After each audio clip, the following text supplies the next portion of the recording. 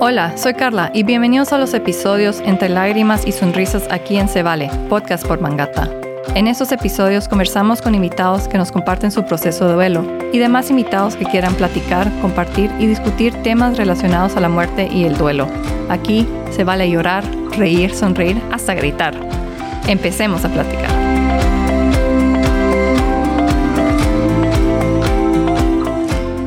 Juan Antonio Monteroso, o más conocido como el Pelón, es un señor en sus 70s, pero que trabaja, platica y convive como un jovenazo en sus 20s. Es una de las personas que mejor cuenta historias que he conocido en mi vida. Su manera de contar historias lo hace un narrador de alta calidad que puede captar y entretener a un público por horas. A su brillante edad, el Pelón es alguien que ha vivido y sufrido por muchas muertes y diferentes tipos de duelo. Hasta el momento hemos platicado con jóvenes que han perdido padres y hermanos. Pero ¿qué pasa cuando esas pérdidas son lo, entre comillas, normal que pasa a esas alturas de la vida? Cuando llegamos a la edad que es normal no tener a nuestros padres, hermanos y ahora amigos, ¿qué es lo que siente uno? Vamos a platicar con el Pelón. Hola, Pelón. Gracias de nuevo por venir a platicar conmigo en ese podcast. Bueno, Carlita, muchas gracias. Primero que nada, muchas gracias por darme esta oportunidad de platicar sobre temas que son tan a veces controversiales, diría yo. Realmente hablar sobre la muerte y el duelo a mí me es familiar, diría yo. O sea, yo ya no tengo papás, los perdí. Acaba de cumplir mi padre 25 años de haber fallecido. Yo iba a celebrar mis 50 años cuando mi padre murió. Posteriormente murió mi mamá, después murió mi hermano. Y yo te contaba recién el otro día que acabo de tener una muerte impactante de un sobrino mío, de los dos sobrinos que tengo, de hijos de mis hermanos, los dos que tengo, el único que tenía varón, que era solamente mi sobrina, falleció y me anunció su muerte porque estaba predestinado a morir por una circunstancia causal, digamos, o sea, que es lo que en alguna medida sucede, ¿verdad? Nosotros vemos la muerte bajo aspectos que son, por un lado, fatídicos, obviamente, pero pueden tener razones de ser, como es el hecho del envejecimiento o una enfermedad, ¿verdad? Que es cuando es causal. Lo normal, digamos, el ciclo de la vida normal. Sí. Y cuando son impactantes, que es por un accidente o una cosa de ese tipo, ¿verdad? O sea, yo creo que lo que tenemos que ver en esencia es que la muerte es un proceso natural al que todos vamos, nadie, de eso no se escapa a nadie, es el único pasaje que tenemos comprado sin regreso, sí, ¿verdad? O sea, y por eso uno debe prepararse a comprar su apartamento para ir a descansar ahí cuando le toque, porque realmente así es, la vida es así, hay que aceptarla. O sea, vemos gente como yo, o sea, me siento con ánimo, con mucha vitalidad. O sea, realmente le agradezco a la vida, a Dios, que me ha dado la oportunidad de poder seguir trabajando, ser una persona que a los 75 años es activa. De aquí salgo a otra ocupación, tengo revisión de trabajos hoy en la tarde, me voy a ver una obra. Tú me conoces perfectamente bien cómo soy yo y yo trato de ser. Y creo que esa dinámica es lo que en alguna medida hace prolongar esa etapa de la vida, pero que de todas maneras un día se va a terminar. ¿Pero usted cree que esa vitalidad, esa actitud que usted tiene lo ha ayudado a enfrentar estas muertes? Yo creo que sí, yo creo que la manera como yo enfrento y veo las cosas me ha ayudado. Pero obviamente hay un sentido también religioso o espiritual más bien, no religioso, espiritual. Y es el hecho de que yo creo que Dios nos creó a imagen de Él. Y de la misma manera que Jesucristo falleció, de la misma manera nosotros vamos a fallecer y nos vamos a reunir de acuerdo a nuestras creencias con Él el día del juicio final. Entonces, o sea, eso me ha hecho decir, ok, mis papás murieron ya mayores. Mi papá tenía 94, mi mamá 96 años, mi hermano cerca de 67 cuando falleció. Y lo único que te decía impactante a este muchacho, que era un muchacho de 60 años, ¿verdad? No era tampoco un niño, pero sí, yo creo que, que mi misma actitud ante la vida y ante las cosas me ayuda a ser muy franco y decir, bueno, que Dios me mande lo que me tenga que mandar. O sea, así soy. Sí, yo creo que es una excelente actitud. O sea, yo soy muy atea, pero sí veo que esa actitud de va a pasar lo que va a pasar y hay que enfrentar lo que nos traiga la vida es algo que, o sea, me ha ayudado. Que sí, parte de uno quiere victimizarse, ¿verdad? Que ¿por qué se murieron mis papás a esta edad? ¿Por qué me pasan tantas malas cosas? Pero si uno solo siente o tiene la actitud de que todo se le viene encima, uno se va a hundir uno mismo. Claro. Y le va a costar a uno mucho más la vida. Yo sé que a algunos nos cuesta más que otros, pero sí es mucho de, bueno, ya me voy a levantar hoy y voy a tener otra actitud y voy a tratar de enfrentar las cosas de mejor manera. Y sí, claro, nadie quiere que sus papás se mueran. O sea, ni siquiera yo creo que usted a sus 75 años todavía quisiera tener a sus papás vivos. Claro. A pesar de que es el ciclo natural de la vida que los papás se mueran, pero sí, la vida es dura y es mucho de actitud. Pero lo que quería hacer es tal vez retroceder un poco y se acuerda de la primera muerte que enfrentó, de quién fue, tal vez fue una mascota. Impactante, Carlita, impactante. Sí. ¿Quién fue? Cuénteme. Yo tenía 7 años. Mi padre lo pasan a trabajar el año 1954. Mi padre lo mandan a trabajar a un pueblo que se llama Hoooola, un departamento, ¿no?, al cabecera. Y yo, pues, aquí estaba en la capital estudiando en un colegio, una escuela, no sé, no tengo memoria realmente de eso. Pero me recuerdo que yo ya porque ya era primer grado de primaria y yo leía, escribía, tenía pues una preparación académica normal para un niño de primer año en la capital, ¿verdad? O sea, probablemente en preparatoria me enseñaron los números, las letras y aprendí a leer y a escribir. Y llego a Hoooola a una escuela pública, la única que había ahí, y bueno, me van a inscribir en la escuela porque no había otro remedio, o sea. Y el primer día de clases llego y era un día de duelo en la clase porque un compañero mío, que todos mis compañeros no leían ni escribían, sino que estaban aprendiendo a hablar castellano. Y un niño que pues era mi compañero, había fallecido esa madrugada. Yo era primer día de clases y me tocó ir a un cementerio en Hoooola. Y tengo tan presente que vi cómo, fue como anecdótico porque estaba el agujero en el suelo, ¿verdad? El cementerio de Hoooola en esa época, no sé cómo será ahora, pero esa época eran realmente unos llanos así, en quebrada, desde los muertos miraban el lago, porque era una belleza de espectáculo lo que había. Pero ahí estaba el agujero y cada uno de nosotros tenía que tirar. Yo no sabía, pues, pero alguien que andaba conmigo, seguramente mi papá era el gobernador de ese lugar y entonces seguramente un policía me andaba viendo, pues, porque andaba en un lugar que no era la escuela. Entonces seguramente él se fue a comprar un carrito de esos que venden en el mercado, porque uno tenía que darle algo de sus juguetes para que él jugara en esa segunda vida que iba a tener. O sea, me impactó no la muerte, esa situación que obviamente no estaba dentro de mi agenda, digamos, sí, de las escuelas, ¿verdad? Sin embargo, como te digo, realmente creo que hasta me sirvió eso, porque empecé en ese momento, a los 7 años, a entender que no hay edad para morirse, porque se estaba muriendo alguien que era de mi edad probablemente. Entonces eso significa que, en la medida en que el aprendizaje sea válido, tenemos que racionalizarlo y pensar que efectivamente es una curva, que hay un momento en el que uno llega a la cúspide y empieza la bajada, ¿verdad? Probablemente yo estoy en esa etapa de bajada y lo que estoy haciendo es metiéndole freno compresionando y haciendo todo lo posible para prolongar, no porque quiera vivir, no es por vivir, sino que lo que te decía, yo disfruto a mi familia y esa es mi vida. Yo cada día que abro los ojos en la mañana digo gracias a Dios por permitirme vivir un día más. Abrir los ojos es importante para mí, porque es que estoy vivo. Sí, claro. Y como digo, no es que yo me aferre a la vida, no, me aferro a poder compartir que quisiera ver crecer a mis nietos. Claro, pero regresa la actitud más positiva, positiva, creo que es una palabra simple, pero encompasa todo de la vida es que no, sí, estoy más adulto, más viejo, pero puedo levantarme, todavía tengo la oportunidad de salir a trabajar, tengo la oportunidad de todavía ver a mis... Es una oportunidad, sí. Eso que tú dices es muy... Sí. O sea, si uno lo ve bajo ese aspecto, es una oportunidad, porque todo lo que tenemos a diario son oportunidades. Las tomas o las dejas, pero son oportunidades.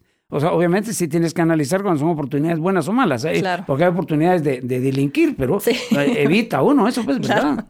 Yeah. Regresando a esa primera muerte, ¿usted no se acuerda si sus maestros o sus papás le explicaron más de la muerte o del duelo o si hubo actividades de apoyo? Tengo la impresión de que la maestra me acompañó posteriormente, porque como yo me quedaba es que como te explicaba, a los niños les enseñaban a hablar castellano en la escuela. O sea, ahí no había lenguaje, nada. O sea, ahí lo que había era Castilla, Castilla, Castilla. Y las maestras que no eran bilingües, porque ahora en Guatemala hay ese bilingüismo en las escuelas, pero en esa época no existía. Ahí él lo tenía que entender a como diera lugar el español, porque si no, pues no iba a aprender en segundo grado ya a leer y escribir. Entonces yo tengo la memoria de que la maestra en la tarde, que yo me quedaba por las tardes para repasar las materias que eran, digamos, parte del pensum del Ministerio de Educación. Mi papá o mi mamá probablemente llegó a traerme a la escuela, que quedaba muy cerca seguramente de la gobernación. Y la maestra le explicó que pues que había tenido esa situación que se había dado, ¿verdad? Y que, ¿cómo se llama? Pero que no, como que no tuviera pena, que no había pasado nada, que yo creo pues que memoria de que mi mamá, digo, después me habló y me dijo que qué bien que había pasado eso. O sea, ella también como que entendió que de alguna manera tal vez el apoyo que me podía dar es, mira, hijo, no ha pasado nada. Simplemente un ciclo de la vida de tu compañero que se terminó. O sea, fue más corto. Tú tienes todavía un futuro por delante. Y es algo bien interesante porque casi siempre los padres tratan de no llevar a los hijos al funeral, o si se muere el perro le dicen que se fue a vivir a una finca o cosas así. Entonces sí es algo mucho de querer proteger, entre comillas, a los niños de algo tan fuerte como la muerte, en vez de, como hizo su mamá y la maestra, de decir, bueno, es un ciclo natural de la vida y claro, empezar desde esa edad. Claro, yo estoy totalmente de acuerdo contigo. O sea, creo que es importante ser como dicen ustedes, open-minded en ese asunto, ¿verdad? O sea, creo que realmente tenemos que entender que la adultez conlleva una curva en la que un día llega uno a la cúspide y después empieza a bajar. Uh-huh. De la misma manera que con el trabajo, o sea, por eso existen los jubilados. O sea es como la jubilación de la vida, entiendo yo, la muerte esa. O sea, como que de alguna manera ya se jubiló uno de la vida. Hay mucha gente que es, ¿cómo se llama? Negativa, que le dice, no negativa, tal vez no es negativa. O sea, va a depender mucho de cómo le ha ido en la vida.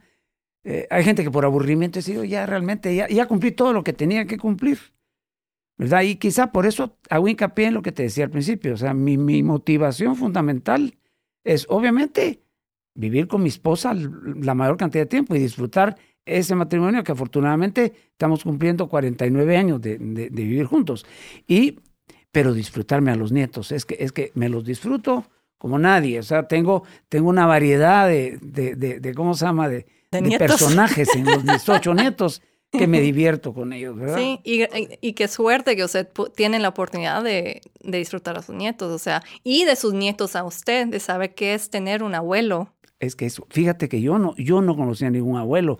Tengo memoria, mi abuela, la mamá de mi papá, murió cuando yo tenía tal vez 1 año y medio, creo yo, o 2 años probablemente, pero yo, o sea, conocer a mi abuela, no, pero tengo memoria, así, porque dicen que esa memoria existe, esa memoria de niño, que son cosas que uno vio y que se le quedaron grabadas. Yo tengo la idea de haber visto a una persona en lo que debe haber sido mi casa en el centro, acostada en una cama.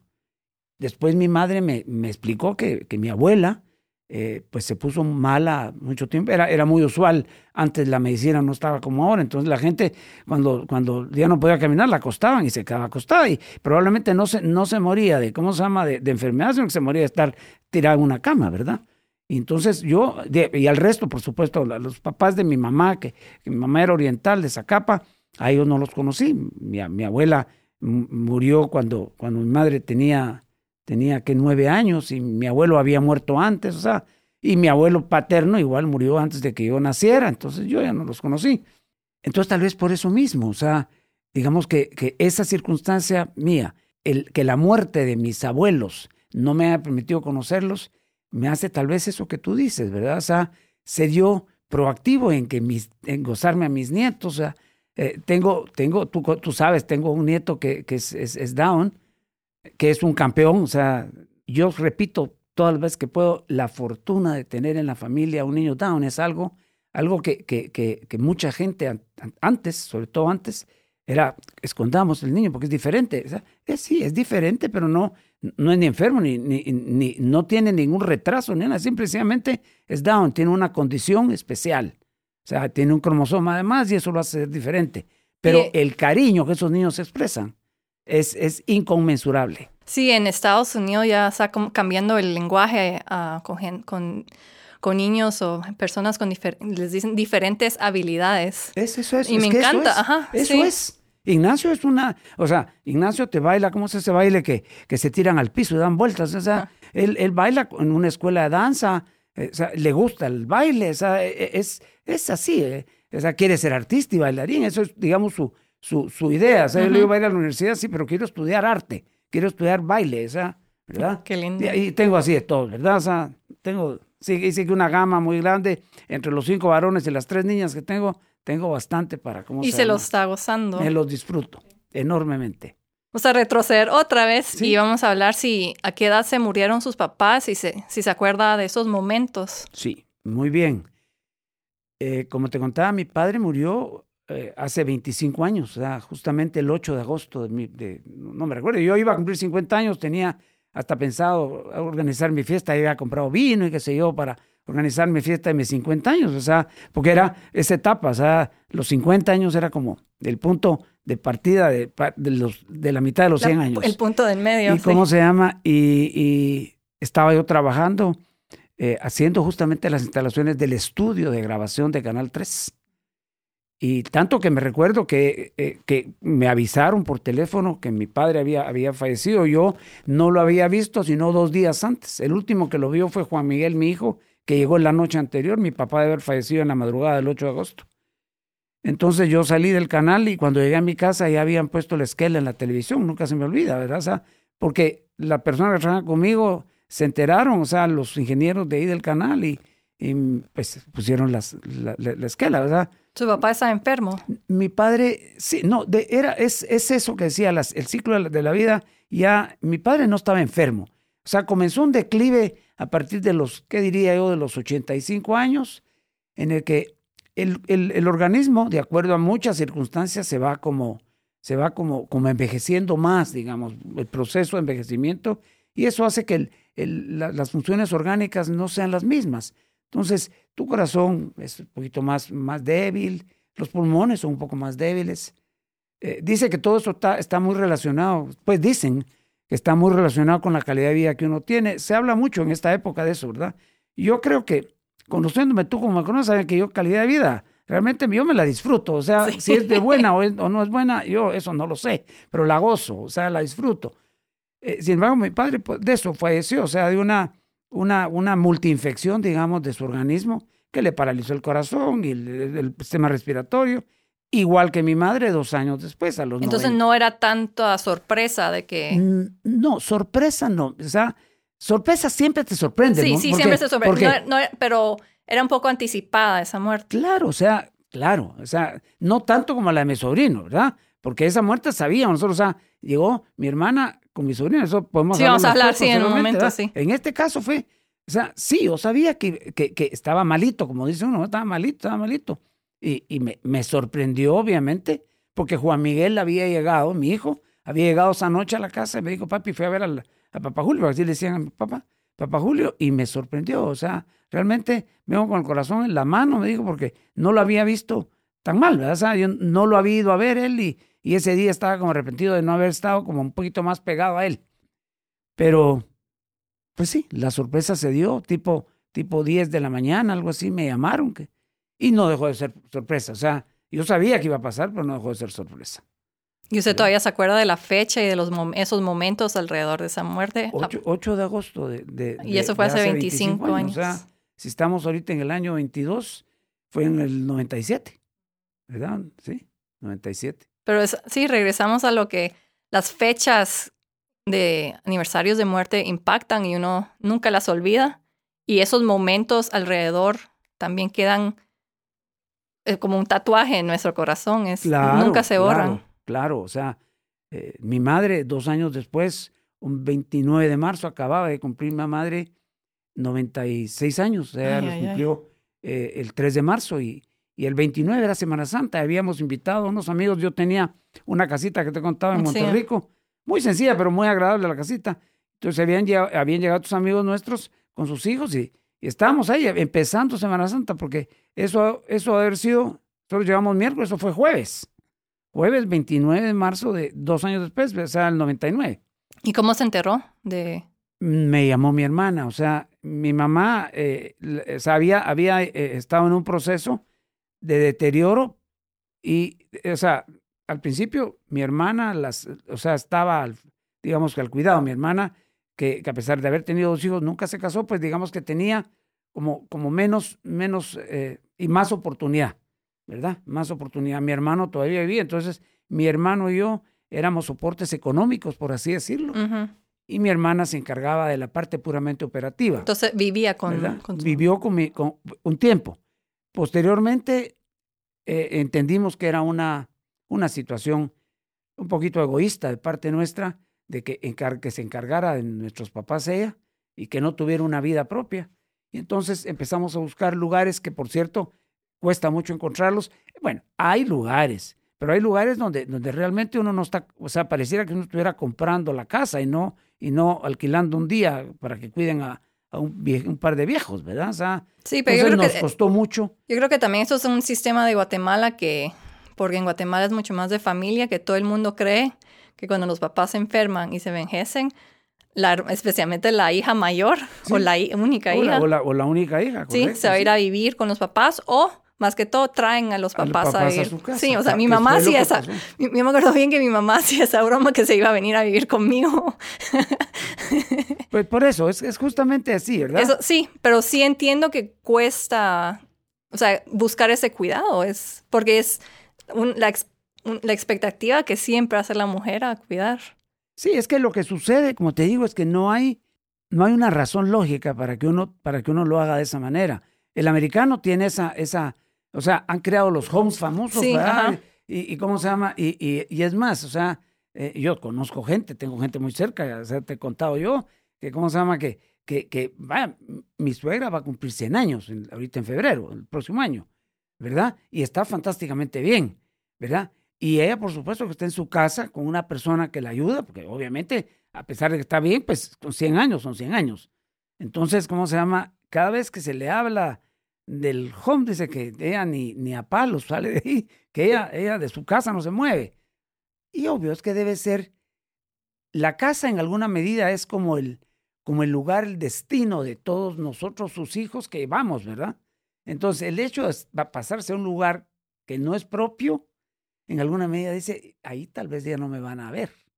Entonces como que surge esa situación un poco de desánimo, ¿verdad? Yo creo que también muchos he escuchado que cuando están en el hospital en sus últimas dicen que quieren morir en casa. Sí. Porque es es que la calidez de la casa lo que trae es el hogar. Es que no es casa, es hogar. Es hogar, uno claro, quiere, es el hogar. Si uno se va a morir, quiere estar donde uno se siente más cómodo y feliz. Uno quisiera, Carlita, llegar a la etapa de que si Dios le hiciera a uno el favor de decirle que hoy te va a pasar, o te va a pasar mañana, entre 2 y 3 de la tarde, a esa hora. Entonces uno llamaría a sus hijos, llamaría a sus nietos y les diría, mira, muchacha, les encargo, o sea, tu mamá, por favor, o sea, les diría cuáles son sus gustos, que de acuerdo sí, los preparativos, sí. ¿Verdad? A fulano, ¿te acuerdas que tú me pediste reloj? Aquí este reloj te lo voy a regalar. Ese uno quisiera tener, pero obviamente no se da, ¿verdad? Lo que sí uno debe de tratar realmente es de tener ese hogar que tú dices, de forma tal de que no sea, que tú no sientas que tus hijos están esperando que tú te mueras, sino que están esperando, o sea, todo lo contrario, que quisieran que vivieras más para ese disfrute que tenemos como familia. O sea, yo sí he oído, no me consta para nada, porque son cosas que obviamente uno nada más las dice, las cuenta, pero he oído gente que, ¿cómo se llama? Que dice, es que mis hijos están esperando que yo me muera para que los herede. No, sí, eso, ¿verdad? Se escucha mucho en películas y en vida real, sí, a cada rato. Y puede ser que suceda, o sea, algo que es muy común aquí es que, ¿cómo se llama? Que los deudos se agarran como perros y gatos. Antes no se tocaban, pero ahora se agarran, ¿verdad? O sea, yo recién acabo de hablar con una amiga que tenía mucho tiempo de no hablarle y me contaba que a raíz de la muerte tanto de su papá como de los tíos, los primos, o sea, los primos, un pleito a saber por qué. Porque ella me decía, realmente aquí no era tema de herencias, sino que era tema de familiaridad, ¿verdad? Pues ahí hasta este tipo de cosas se llega. Y yo creo que todo está provocado por situaciones inesperadas o intempestivas que se dan a raíz de la muerte. Y la muerte relacionada con el duelo, porque si pasamos a ese término, yo el duelo siento, por ejemplo, que es algo que uno debe llevar internamente. El duelo, o sea, ya creo que pasó por la invasión de la tecnología, toda aquella época de que las señoras se vestían de negro como un año, ¿verdad? Porque la viudez, o sea, ¿verdad? Fue la tradición, ¿verdad? la cultura, sí. Era una tradición. Yo creo que ahora ya no. Yo creo que el duelo se manifiesta más internamente porque es muy espiritual. O sea, yo creo que hay gente que, obviamente, todos sentimos a nuestros seres queridos, pero siento que la manifestación no debe ser que llorar solo porque estamos hablando de cómo era de buena gente. No, o sea, realmente creo que debemos de ser muy entendidos de que es un proceso de la vida que tiene un principio y un final. Sí. O sea, y como te decía, puede ser causada o puede ser no causada, como es el hecho de que se va envejeciendo la gente y un día se muere. Sí, yo creo que tal vez depende a veces del tipo de muerte, porque digamos una mamá que pierde a su hijo en un accidente de carro y el hijo tenía 2 años, creo que sí, van a pasar años y años que casi los días, o sea, va a ir al súper y ve unos pañales y puede ser que empiece a llorar un montón. Yo creo que eso que tú dices, eso es quizás el único miedo que uno tiene. Yo tengo amigos que han enterrado a sus hijos, ¿verdad? Y tengo un amigo particularmente que dijo, estoy enterrando a alguien que me debió haber estado enterrando a mí, no yo a él. Entonces, ese miedo de un... O sea, yo, por ejemplo, que tengo un hijo que todavía vive con nosotros, o sea, siempre me impacta, siempre me aterroriza el hecho de que, ¿cómo se llama? De que se queda tarde, porque pues como es joven, o sea, ustedes jóvenes salen. Yo creo que porque ¿verdad? Es el ciclo natural de la vida y no importa la edad, porque mi abuela enterró a su hija, mi mamá, y mi abuela ya era mayor de edad, y es algo de que yo creo que eso la llevó a que le dio un derrame y ya nunca volvió a ser la misma, pero sí es algo de que ella, una señora de 80 y bueno, me regañaría porque ella siempre decía que tenía 70 y algo, 60, pero mentía su edad. Pero una edad, no importa si la mamá es de 90 años y enterrar a su hija de 60 todavía es claro, no, impactante. Si es impactante. Por eso digo que eso es lo único que en algunas medidas me da, pues, o sea, y a mí en lo particular, o sea, me da miedo, o sea, tener que las circunstancias, Dios no lo quiera, me mande que enterrar a un hijo, eso debe ser horrible. Sí, debe ser sumamente complejo. Y sí, también, no sé si depende también de la edad o cómo murió, porque entrevistamos hace unos meses a una señora que tuvo que enterrar a su hijo y la manera que murió sigue siendo un misterio y que no se sabe bien cómo murió y el trauma que lleva. Eso es peor todavía. Sí, eso es peor. O sea, pero regresamos también de que tratamos de no comparar las muertes, ¿verdad? Y los duelos, pero es que no son olimpiadas de quién le tocó peor, pero sí, yo creo que de alguna manera, tal vez si su mamá murió, su abuela murió a los 105 años en su cama rodeada de amor, es diferente a que se murió su hijo ahogado o asesinado en un río, pues. Eso, uno nunca sí. O sea, yo digo que debe ser, digamos, a medida que es más dramático, es mucho más impactante, ¿verdad?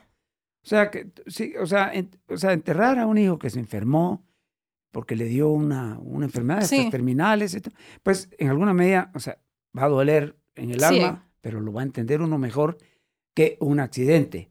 Y no digamos que ¿cómo se llama? Que le iban a decir a uno que lo mataron de balazos, ¿verdad? Sí. Es algo que, ¿cómo se llama? Lo que da, no entra en la cabeza. Sí, da terror cuando uno no entiende ese miedo que uno vive hasta que se vuelve padre, porque, o sea, eventualmente uno tiene que dejar libre a los hijos. Es que, o sea, uno de papá como que siente derecho de propiedad sobre los hijos, y los hijos son realmente... Dios nos los presta un tiempo. Son seres libres. Para que, ¿cómo se llama? Son seres libres. O sea, la obligación de uno de papá, tú de madre, es educar a tu hijo para que pueda volar tranquilamente con sus propias alas. Esa es como la fortuna que uno tiene de educar bien a sus hijos, que aprendan a volar y a ser libres. Sí. Y ahorita que hablamos de padres, y nos puede contar un poco de la muerte de su sobrino, que mencionó que es la que más le ha impactado. Me ha impactado porque, como te decía, primero que nada fue como mi hijo en alguna medida. O sea, mi hermana fue madre soltera de dos niños. O sea, este niño, mi sobrino y mi sobrina que vive y que está casada y tiene un hijo. Como yo tenía cerca de 15 años, o 16 o por ahí, 17 cuando nació, la figura que él vio, porque su padre no estaba acá. O sea, mi hermana vino embarazada de Estados Unidos y ¿cómo se llama? Y lo vino a tener acá. Miraba a mi papá viejo y a mí me miraba, haber sido como mi papá. A mí me decía tío, obviamente, porque todo el mundo lo enseñaron a que yo era su tío. Pero entonces creció al abrigo mío, en cierta forma, cuando nos tocó cuidarlo. Mi hermana se fue a trabajar un tiempo a Estados Unidos y nos tocó cuidarlo en la casa con mi esposa. Me recuerdo que, ¿cómo se llama? O sea, para Lourdes era otro hijo más, pero grande, entonces los regañaba, porque encima de todo era medio araganazo en el colegio, ¿verdad? Araganazo. Entonces nos tocó, o sea, todavía me recuerdo yo que el cura del colegio donde yo estudié me le guardó lugar y ¿cómo se llama? Y o sea, contra todo pronóstico entró al colegio donde yo estudié, pero era tan mal estudiante que hubo que sacarlo de ahí también. Me lo llevé a trabajar conmigo. Se robaba el carro que teníamos para trabajar y se iba al puerto. Era terrible, o sea, fue un niño, pero igual me lo disfruté igual. O sea, fue alguien muy cercano a mí. Entonces, de repente emigró a vivir a Estados Unidos. Decía él que, ¿cómo se llama? Que para abrirse camino, porque aquí no podía. Se fue con su boleto y su visa y todo el asunto, pero estando allá, pues se quedó, digamos que se quedó. Primero en un estado y ahí paró en otro, que fue donde vivió al final. Y coincidentemente, la que había sido su novia acá, resultó yéndose a ese segundo estado donde él estaba. Y de alguna manera yo creo que obviamente se comunicaron, porque nadie va a encontrar a otra persona en otro lugar. Sí, en un lugar tan grande. Se comunicaron, pararon casándose. El matrimonio, resultado de eso, dos niños, y ¿cómo se llama? Y una relación sumamente complicada, o sea, difícil.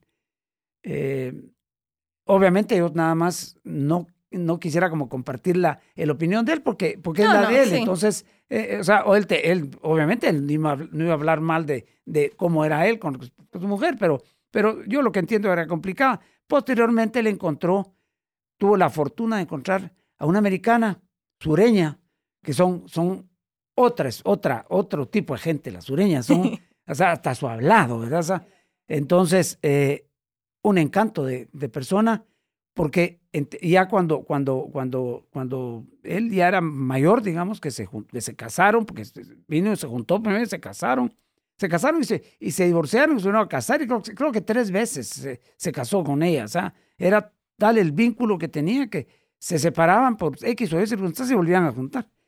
Pues ella, de hecho, muy estoicamente lo cuidó, porque ella sabía que él ya tenía un problema renal, por un lado, y diabetes invasiva, por otro lado. O sea, una gangrena que le fue quitando las piernas, ¿verdad? Entonces, pues, esa circunstancia de que se fuera a vivir fuera, ¿cómo se llama? Pues me hizo en alguna medida como descansar un poquito de esa tensión que yo tenía de él. Pero de cualquier manera quedó como clavado en mi corazón el hecho de mi sobrino que me hizo averías, pero que de cualquier manera lo quise como un hijo. Sí, su sobrino hijo. ¿Verdad? Y entonces, un día estaba, sí, tipo esta hora un poquito más tarde, había llegado a la casa y llegó Juan Miguel, mi hijo. Ese día, casualmente, yo como por meterme a cosas que no debo, estaba en Facebook y resulta que me robaron la contraseña y sacaron publicaciones feas de pornografía y me llamaban a mi casa diciendo, fulano, usted sabe cambiar la contraseña que estás sacando pornografía. Y yo decía, a mí yo no soy. Pues total que esa mañana me pasé contestando llamadas de mucha gente que me llamó. Mis amigos de Facebook probablemente, pues, ¿verdad? Y en eso me entró una llamada de Juan Carlos, mi sobrino, y le dije, pero me vas a decir tú también que yo no soy. No, no, tío, me dijo, te llamo para despedirme. Le dije, ¿de qué? ¿A dónde te vas a ir? Pues, ¿verdad? No, me dijo, despedirme. O sea, tú sabes que estoy enfermo y ya, realmente, ya me dijeron que no tengo, o sea, ya mi proceso es terminal. O sea, que te lo digan, o sea, yo al principio como que me reía, pues, esa risa de esas nerviosas. O sea, me estará hablando en serio, o me está jugando conmigo, ¿verdad? Pero cuando uno lo empieza a analizar, dice uno, realmente es impactante. ¿Qué estoicismo de él?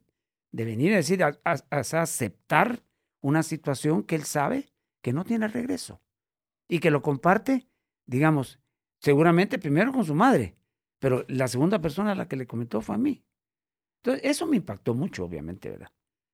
O sea, fue encima de todo, se volvió porque, o sea, ver a mi hermana, porque se hizo un chat de los amigos, increíble la cantidad de amigos que tenía, un chat donde yo no conocía a nadie, 2, 3 primos, pues primos de él, mis sobrinos que conocía, vi a mi hermana y a mi sobrina, pero era un montón de gente que le amaba. Hubo gente que voló, o sea, tenía 2 o 3 amigos médicos, eran mujeres, que volaron de algunos estados para New Orleans, que era donde él estaba, en Luisiana.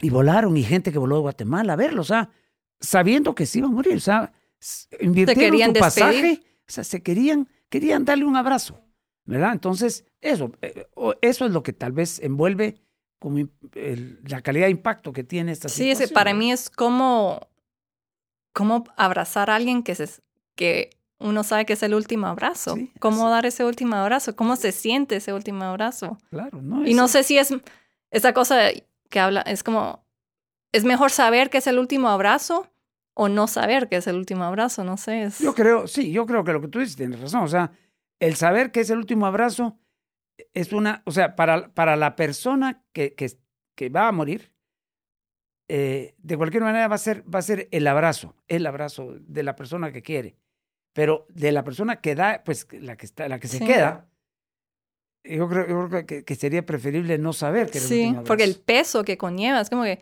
capaz que no fue un buen abrazo porque uno no está con la mentalidad para despedirse, claro, porque claro. Nadie puede decir adiós. No, es que es imposible, o sea, tú no te puedes despedir de alguien. O sea, tú le puedes decir adiós, ahí nos vemos, o sea, como uno dice, hasta la próxima, ¿verdad? Pero aquí no hay próxima. No hay próxima. es una vez hasta la próxima, sí, va a haber una próxima. Para los que creemos en la resurrección de los santos, pues bueno, o sea, sí va a haber una, ¿verdad? Sí, pero ¿Cómo vamos a hacer ese historia? Uno no sabe, sabemos, uno no sabe.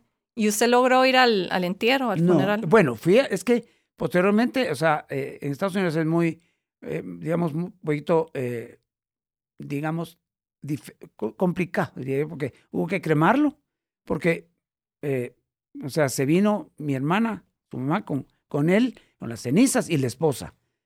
Y entonces, ¿cómo se llama? Vinieron a dejarlas acá, o sea, entonces se hizo una velación, digamos, o sea, básicamente como yo diría más que velación de él, porque no había velación, sino que era como el reconocimiento hacia su madre, de que tenía una familia que la abrazaba sabiendo que ella estaba pasando por una pena. Es más que todo eso fue un asunto también igualmente extraño, o sea, nunca me había pasado eso, pues no le pasa a cualquiera, o sea, no es normal, ¿verdad? Yo he ido ¿cómo se llama? A funerales donde vienen en una cajita las cenizas, pero se entierra, o sea, no, esto fue una velación, ¿verdad? Un ratito, ¿por qué? Pues porque lo que pasa era que la familia, digamos, la familia y los amigos muy cercanos de mi hermana, me imagino, pues fueron a manifestar su apoyo y solidaridad en ese momento. Es como lo veo yo, ¿verdad? O sea, no. Yo creo que también sí los funerales, yo creo que lo he mencionado varias veces, que Y me acuerdo más que todo el de mi papá y yo sentí que era una fiesta porque había visto a gente que no había visto en tanto tiempo y algunos platicando de mi papá y las buenas historias, entonces... Me recuerdo, sí, o sea, sí. yo me recuerdo muy bien que estaba yo trabajando en esa época en la Sí. casa y ¿cómo se llama? Y efectivamente llegó toda la familia. O sea, Sí, y hay gente que uno... Es como pero que, es que también toma en cuenta que tu padre era como el crisol de esa familia. Pues, o sea. no tan así, pero lo que sí es lo que pienso mucho es que todo el mundo llega para las bodas y los funerales. Bueno, eso nos pasa y eso sucede mucho por la edad. O sea, hay un momento en el que a uno se le acaban las bodas. ¿Por qué? Porque los hijos de sus amigos ya se casaron. Entonces vienen los nietos, pero depende de la relación que tú hayas tenido con los hijos de tus amigos o de tus parientes. Sí, ya tal vez no los invitan. Puede ser que te inviten a la boda de un nieto. Pero para funeral llegan todos. Ahí sí llegan todos. Y gente que uno no ha visto en 1000 años y... Sí, no sé, por una parte lo distraen a uno de la tristeza, ¿verdad? Pero sí es una... Por un lado, sí es una linda reunión. Sí, yo creo que ¿cómo se llama? Desde el punto de vista espiritual, realmente, digamos, en la religión que yo profeso, que es la católica, apostólica y romana, es la manifestación de trascender de una vida a la otra. O sea, por eso descansa en paz. O sea, ya descansó esa persona. O sea, porque quiera que no, hay una época de sufrimiento, no importa lo impactante que pueda ser el fallecimiento, la muerte. Pero si es por un accidente de un avión, ¿cómo se llama? El trauma de saber que vamos a ir a chocar y que no va a quedar nada de esto, ¿cómo se llama? Es impactante, ¿verdad? O sea, me recuerdo mucho de aquella película del aterrizaje en el Hudson, o sea, del avión que aterrizó en el río Hudson en Nueva York. O sea, no tanto la película, sino que en alguna ocasión yo oí una entrevista con uno de las personas que iban ahí, que pensó que se iba a morir. O sea, la posibilidad de sobrevivir de un accidente aéreo sobre un río, ¿qué podías? Y en esa época, que el río estaba congelado casi, ¿verdad? Sí, porque fue en enero. Entonces, creo que son cosas que, ¿cómo se llama? Circunstancias. Por eso hay circunstancias que uno en alguna medida tiene que entender que hay un principio y un final. En el momento en el que uno acepta esa circunstancia para principiar, entonces dice, ok, en este término, a mí me puede pasar en cualquier momento. O sea, dependiendo de la actitud que tenga y la razón por la cual tenga esa actitud, quisiera prolongarlo más.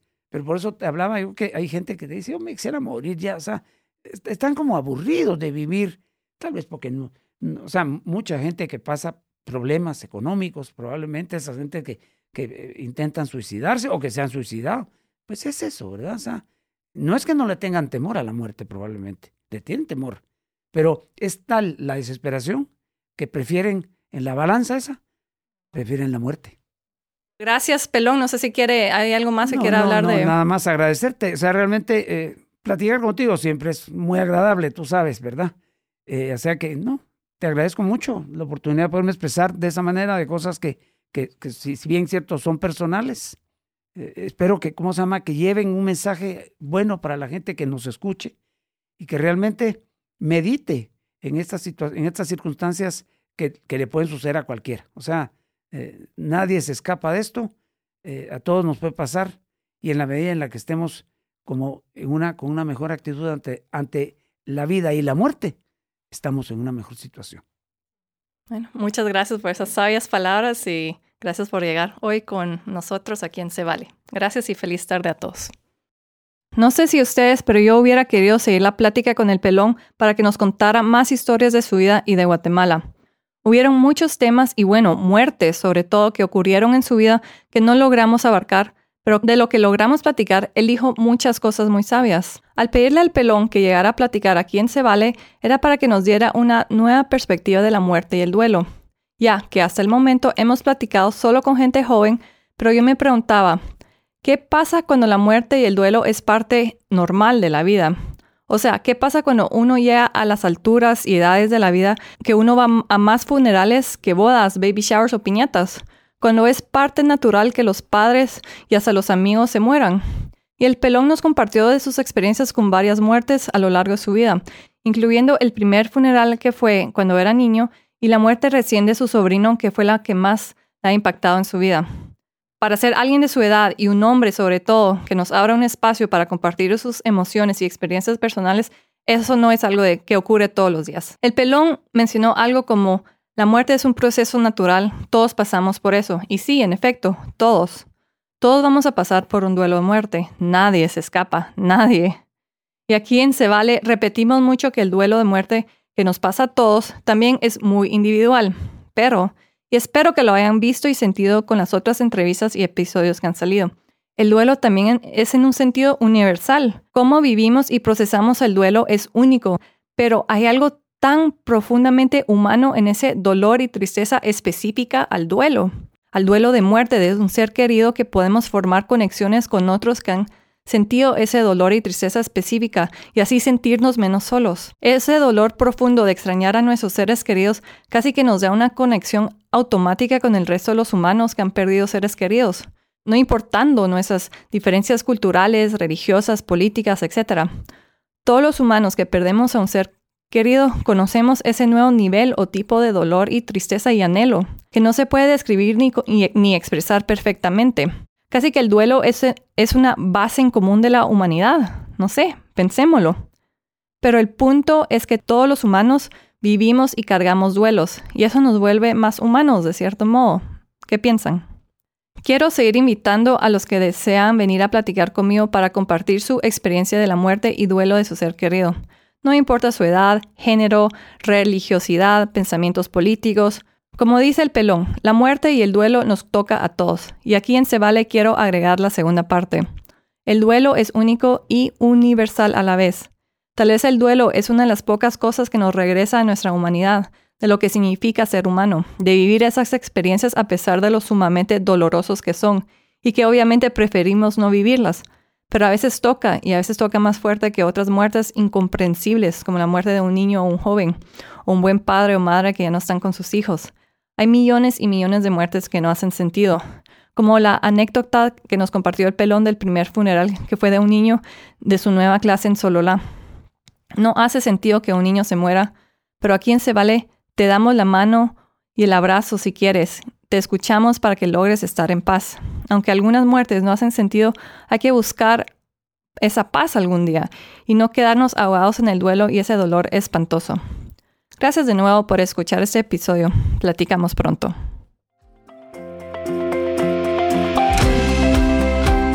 Gracias por escuchar este episodio de Se Vale, podcast por Mangata.